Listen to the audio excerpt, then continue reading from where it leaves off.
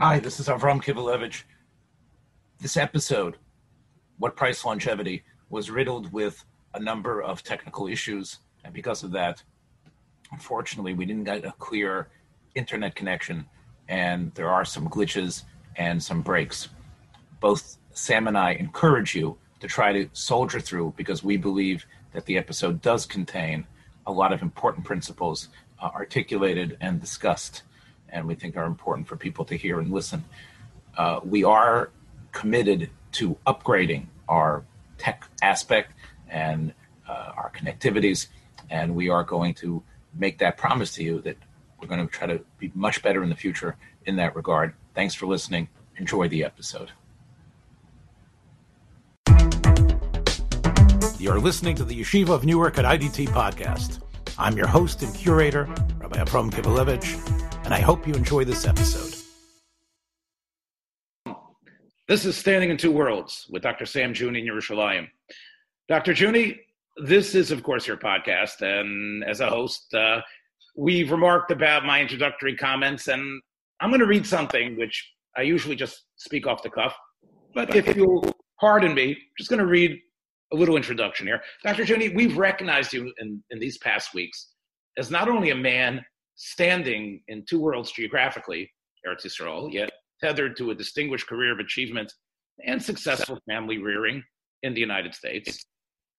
But deeper than that is how you present as one raised and conversant in the philosophy of the Frum Welt, still adhering to its norms, basically, yet an individual who thrived in the halls of an impartially religious academia.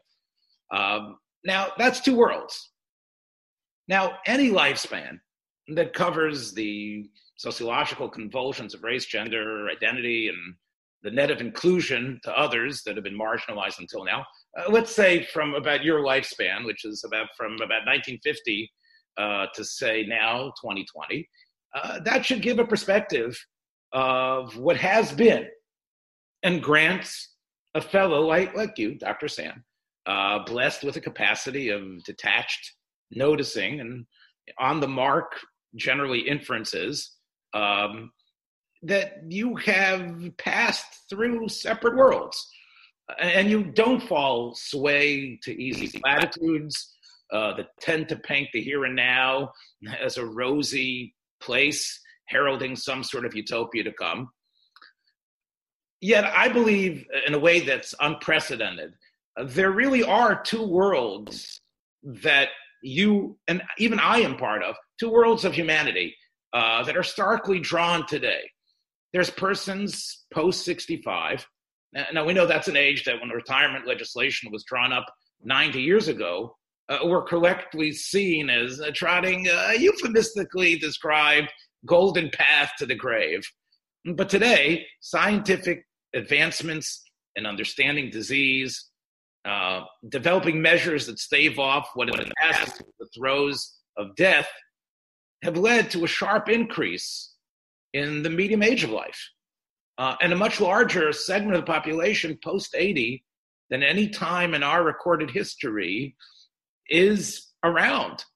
And as we can see, that the Speaker of the House in the United States is 80 years old. The people that are running for president are approaching 80, at least whether they want to own up to it or not. But many, though, of these octogenarians are assailed by chronic health issues that put an incredible strain on this planet's health system. And that was brought to the fore with dramatic vibrancy in the first terrible weeks of COVID-19. Now, of course, maybe you're one of these people. The boon in this progress has been increased sensitivity and understanding that takes hold of persons even in middle age to say, hey, I want to live longer, and there's ways I can live longer. And that's led to empowerment. And many have girded their bodies and stimulated their minds to remain active and continue in those powerful roles way beyond what was used to be considered the age of being a doddering old fool. However, in sensibility and in attitude, there are these two worlds. And I know that you as a person who has treated those all sorts of persons, could maybe give us a perspective. And here I'm off of my prepared remarks and coming back to you. Let's talk about this, I think, the most important differences of the world of the past and the world of today, which is how do we embrace and understand and deal with such a greater population of persons of age, sometimes even of extreme old age. And how are they functioning? How are you dealing with them? And what do you believe is some of the primal issues that are just waiting to explode of the meeting of these two populations? Okay, Dr. J, as usual, I gave my speech. It's time for you.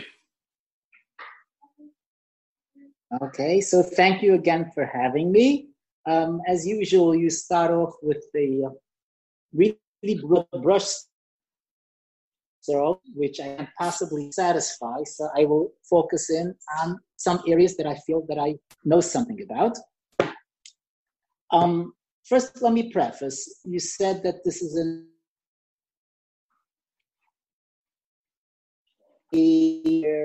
the idea of becoming old, becoming useless, becoming not functional is being pushed off. So you have many more people who are physically older who technically are functioning, which is more on par with what you would call the younger generation. So I just want to qualify that by saying that even though we're overcoming quite a few of the challenges of health, that there still is a deterioration. Maybe it's not the smart use, but still is a deterioration in, and I would want to focus not on the physical, but on the mental acuity. In other words, when you look at standardized tests of intelligence and problem solving, as people older, they will get age of even 30. As they get older than 30, their ability to use their brain most efficiently starts to drop down. On average, there probably are exceptions. There probably are exceptions of people who don't do well before 30 either. But basically, there is a drop down in mental acuity. So that's quite important to understand.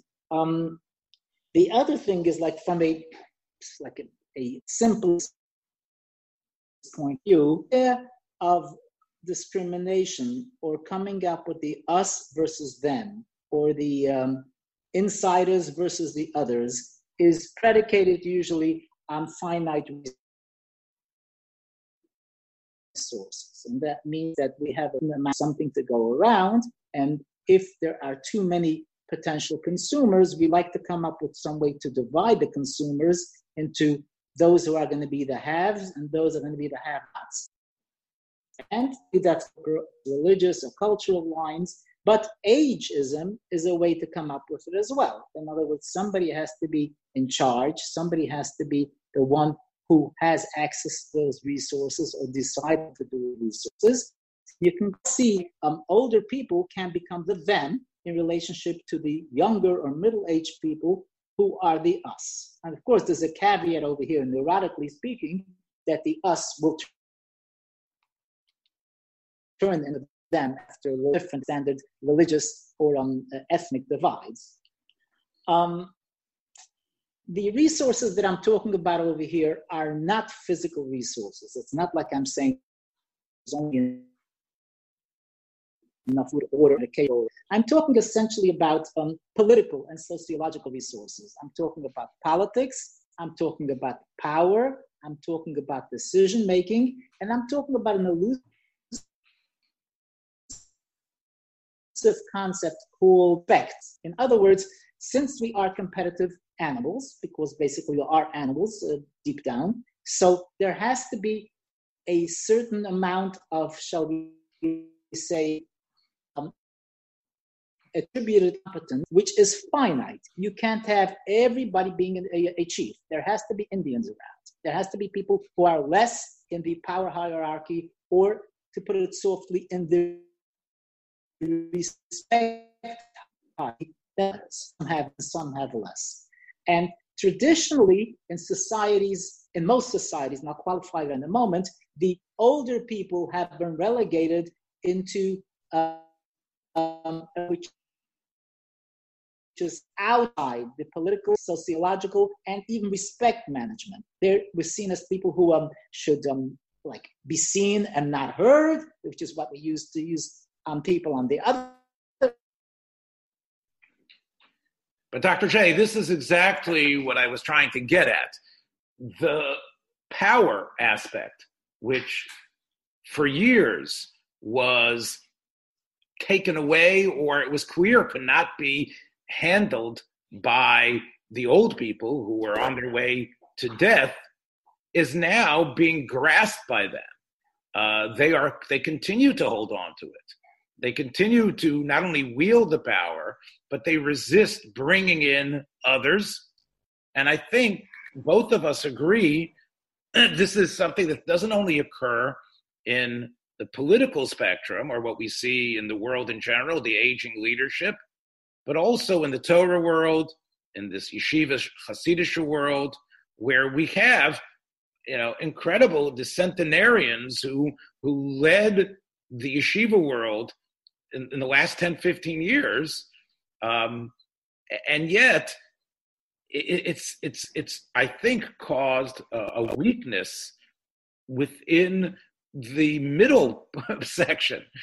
There are people who really should have been part of the conversation, people who 50, 60, 70 years ago would have been the Gedolim, who have been shunted to the sideline, while these propped up Zikanim have been sort of been pushing things and making these pronouncements, not necessarily with all their capacities intact.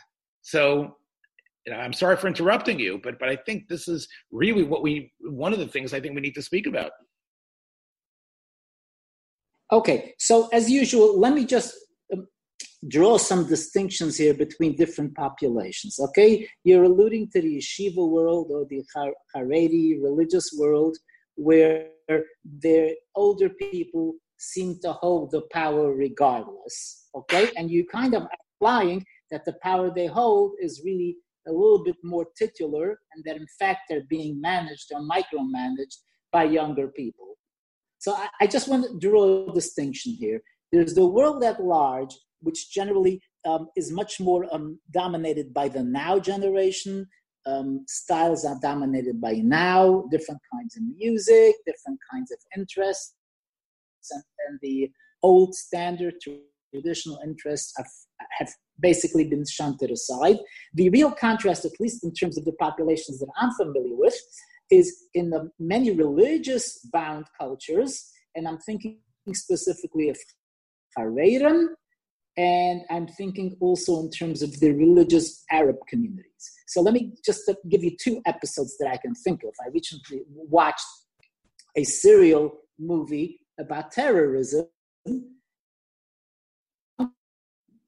People who are really in charge of various kinds of terrorist activities, but there's no question that ultimately the religious sage or the sheikh has the ultimate say. So you can come up with the most elaborate plans, you have to run it by the sheikh, and if the sheikh says no, that's the end of it. And if the sheikh has a suggestion that perhaps you should do X or Y, that's it.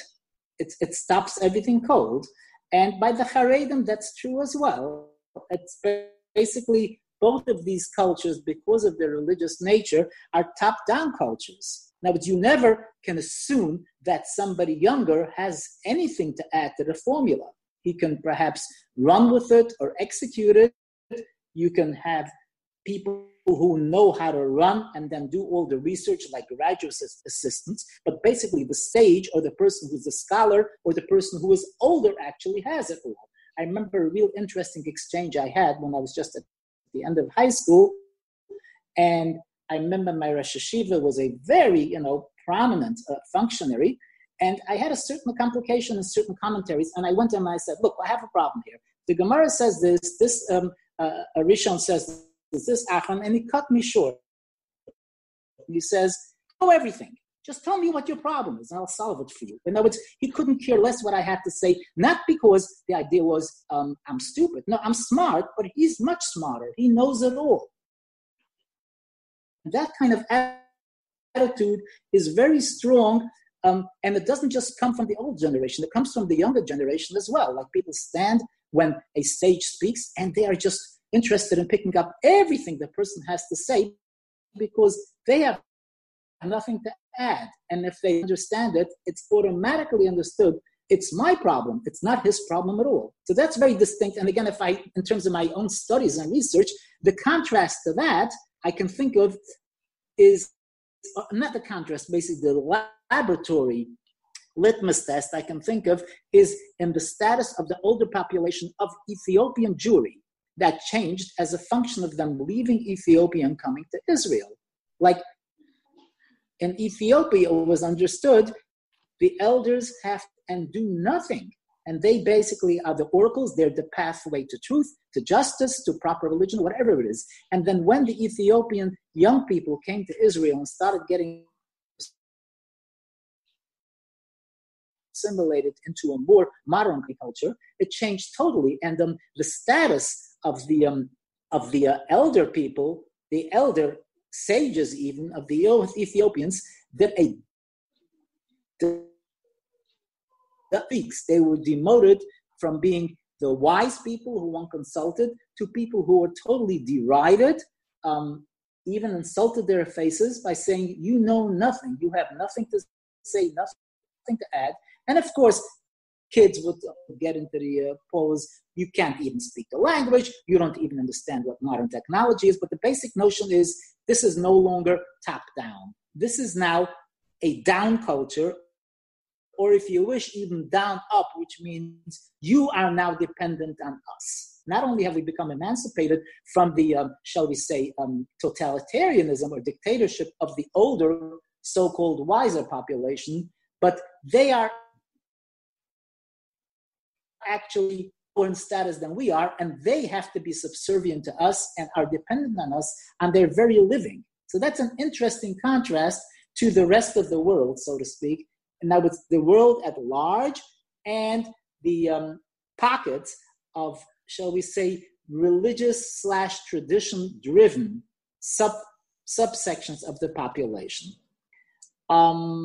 Aspect is, yes, go ahead. So I think, though, there's an interesting dichotomy that does occur where, yes, there are certain venerated sages that are on this incredible pedestal, but I think even within that population, you can see that the amount of, let's talk the statistics, the amount of older adults that are shunted into nursing homes, even in the Haredi world, is astonishing.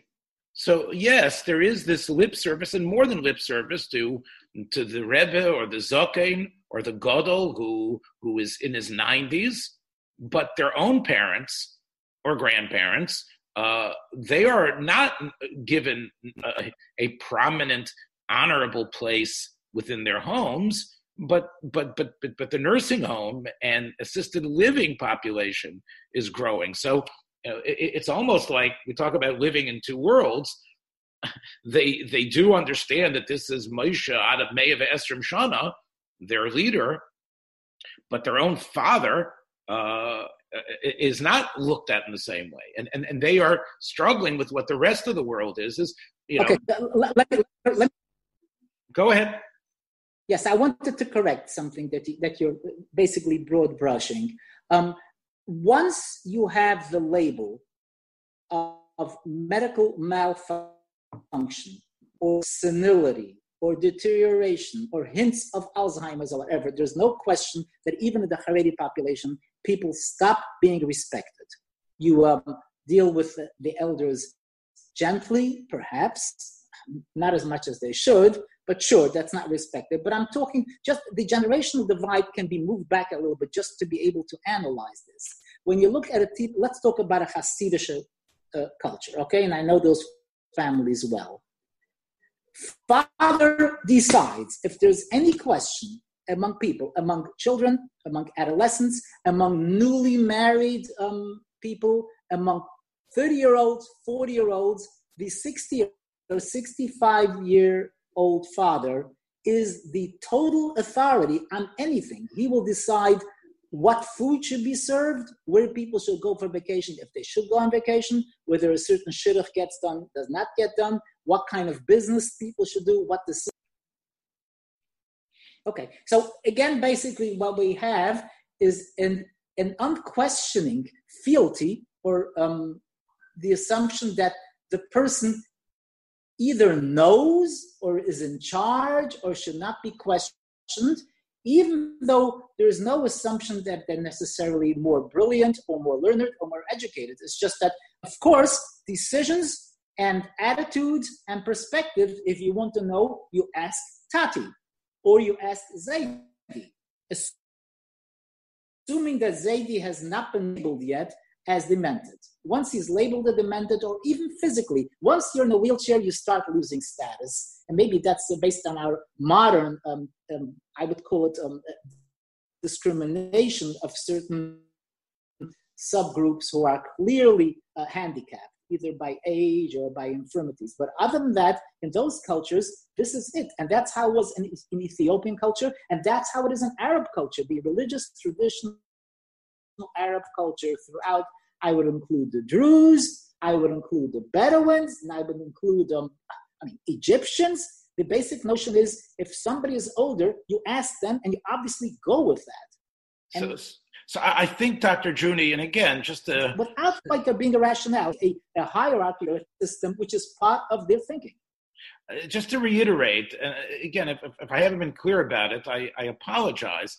I think that the reason why we don't have a record and a sense of this being in the wheelchair, dementia person, is because lifespans ended earlier. And I think what we have, a byproduct of this world, this era, is a growing populace of adults, of seniors who are unfortunately incapacitated in many ways and are marginalized. And that wasn't part of the dynamic of the past.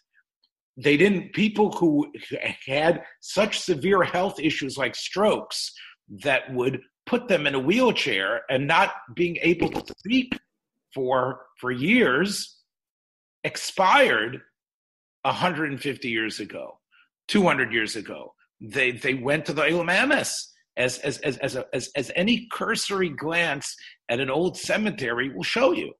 Whereas today, those people are alive and are being kept alive at great expense, and properly so, but yet being in that state of being marginalized. And here's where I just want to get you to focus on this. Have you treated individuals in such a situation? And we talked last week about individuals with special needs. These are definitely people with special needs and who are also, I believe, suffering. So how have you been involved with families in this situation, and what sort of wisdom can you impart about this? Okay, so again, I don't treat anybody, and I've never treated anybody. Okay. In the days of my internship and my postdoc, and when I was stuck in the emergency room in the hospital and just had to sometimes, there was nobody else there. But basically, I diagnosed. And yes, I've diagnosed quite a few people who have had difficulties, and some of them younger, in the 40s and the 50s, where they thought there was a medical difficulty or a psychiatric difficulty, and basically my diagnosis was early dementia. So yes, I've dealt with them, and then I had to basically take out the Scotch tape and try to bandage the family together so that they can keep functioning. And what I pick up here, just subjectively speaking, is almost like I'm thinking of the nightmare of the cold-blooded eugenicists that came up, basically this was sponsored by Germany, but there were other allied allied with the Germans, nations who kind of felt along with this too. The specter was, if we don't control people who are marginally functional in society, they will become the majority. We will have a majority of sick, crippled, incompetent, mentally disabled, or whatever it is, people who will drag the entire culture. They will drag it down to the point, and that basically what the specter here is, the more we become advanced to take care of illnesses which typically used to kill people off by a certain age, we're going to have a vast majority of seniors here of various conditions of semi-competence or incompetence, and then the young people, the us, is have to drag the huge thems on our frail shoulders, and we will have no time to eat out, to have sports, or to talk to each other because we'll be constantly busy trying to titrate medications. So that is the nightmare that society as a whole is facing in their darkest dreams. But then families alone, the usual thing was, okay, so after we retire, we'll be able to live easy and go on a trip. You can't go on a trip. You have 95-year-old mother who needs constant adjustment of her ventilators, constant management of the nursing staff, and we don't know when she's leaving us. We're not going anywhere. By the time we're ready to go somewhere, we will be on ventilators. So this is a nightmare that the families are having, and sometimes it wasn't expressed that clearly, but that it was like how long is this going to go on, Doc? And I would say as long as you're going to be here, this is going to go on. Maybe you'll have a reprieve that at a certain age, one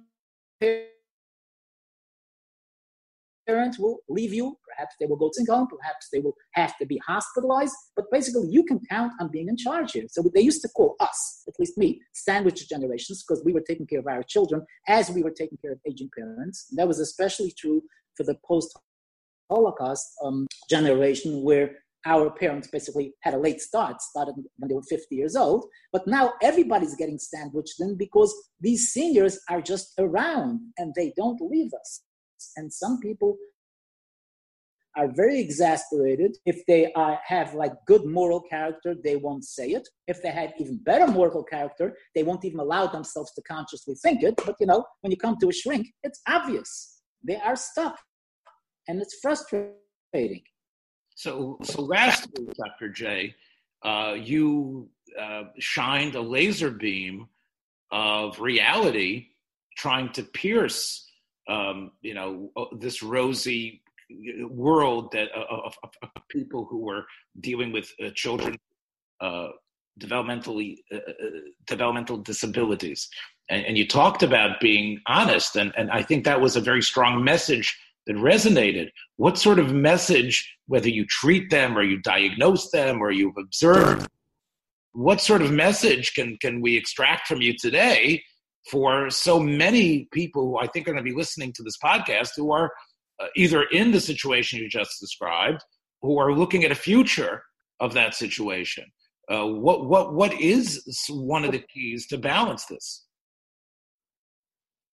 Okay, so I can tell you something that's part and parcel of my feedback to families after I do a diagnosis of this sort, and it's bifurcated. It's two types. For the people who are not intensely religious, my message to them is, I advise you to put your parents in a supervised facility. I advise it, and I will give you a medical note that you can take to anybody you want to, and you can say, no, it's this guy who we paid a lot of money to for a diagnostic who said that this person will be doing better for themselves, they will live longer, and they will function better, with the side note that you, the host family, will be able to live rather than be totally inundated by this feeling of having to take care of someone. The side note is try to feel as little guilt as possible. And that's a prescription that most people can't do because they will feel guilty. When it gets to the religious populations, it's harder to give that message because to say you have to put them away, you can't say that. So the only message I can give is that if you decide to get this person out of your house. You should not really feel as guilty as you will, because it makes a lot of sense. You have to be able to breathe yourself in order to help somebody else breathe. At this point, you're not breathing. So you're not helping this person because your anxieties, your irritation, and again, then I'm getting to the same message as we do if people are dealing with younger disabled people. There's a frustration here, and you're letting it out on your parents and grandparents, and they're becoming victimized, and you're not doing them a favor. So if you just get rid of this kind of venting, which is inappropriate, you'll be able to have a better relationship with them. And of course, there are halfway solutions as well. Definitely take a live-in to the house. You have to do it. You have, if necessary, convert the garage, make that a living space for the live-in, and maybe even for the elderly patient, so that there is a certain degree of independence. Yes, they need to have a different kitchen, would you believe? And no, they don't have to sit in the living room all the time. They can be in the living room some of the time. So that's a titrating, basically, that I use for people who cannot let go because they have too much of a superego and they feel too guilty about it. Well, again, and I have to tell you that my confidence that advice will be followed is not as strong as it should be, because often it's not followed because they say, oh, this is just a ruthless doctor. I often get that. I hear them talking in the waiting room. It's not hard to hear them. Well, I'm sure you're familiar with the Gemara in Kedushin that talks about a Tana or an Amora who had a mother who was clearly in the stages of dementia. And when it came to a point that it became extremely difficult and emotionally a great burden, his Rav told him that you should have somebody else deal with her because this is something that is taking too great of a task upon you. And this has been codified, I think, by rabbinic scholars and Tshuvas, that there does come a time when such a thing is necessary. I guess, I think the elephant in the room here is what I started with, which you haven't really talked about. And of course, I would never become an advocate for not keeping a person alive or saying, like as we hear from many, many doctors, that the quality of life this is an issue of quality of life and quality of life. And, a person should be allowed to end his life with dignity, as they say. But I don't have a great answer, and I'm wondering again, other than the sanctity of life and the significance of every moment you can be in this physical world that we call, the world of the living, or Olam Hazeh, is there something that that can be done to halachically not have such a situation constantly occur? The Rebbeinu Shalom should allow us real eitzes to live long and strong, but as you say, to basically be only half alive and to function at such a level that's such almost a disgrace to that person. It's extremely sad. I was in the apartment. I don't want to say who it was, but I was in the apartment of a person who had been one of the greatest rabbinic thinkers of his time. He had written brilliantly and was a lion, and yet he went through a very, very difficult, longly extended illness. And I was in his apartment because he had to be moved into a private area with his family. And I went into his closet because that's where we were staying for Shabbos. And I saw all of his clothing was marked, wear this on this day, wear this on another day. This is what you should put on Shabbos. And I was thinking, this was a person who I used to read his tshuvas, read his chidushim. I interacted with him. It's an immense tragedy when we confront it. Is there something that can be perhaps be persuaded that maybe we're not talking about ending people's lives, but maybe there could be a halachic approach that wouldn't necessarily put a premium on extending people to the point of turning them into a grotesque shadow of what they once were. I don't know if I'm making my point clearly, but I think you understand what I mean. No, I hear you, and there's no way you're going to get me to put on a rabbi's hat. But I can tell you that I have had interactions with rabbinical decisions in this kind of context. And just to contrast it, in other words, here's where the problem of standing in two worlds really come up. I have 2 feet, and they're not necessarily aligned. So when I deal with people who are not Orthodox Jewish, okay, and their decision is, for instance, not only institutionalizing someone, but DNR is very common. And they say we would like to do this. I say I totally understand your rationale. I don't feel compelled to say, well, you really should consider X or Y or Z for religious purposes.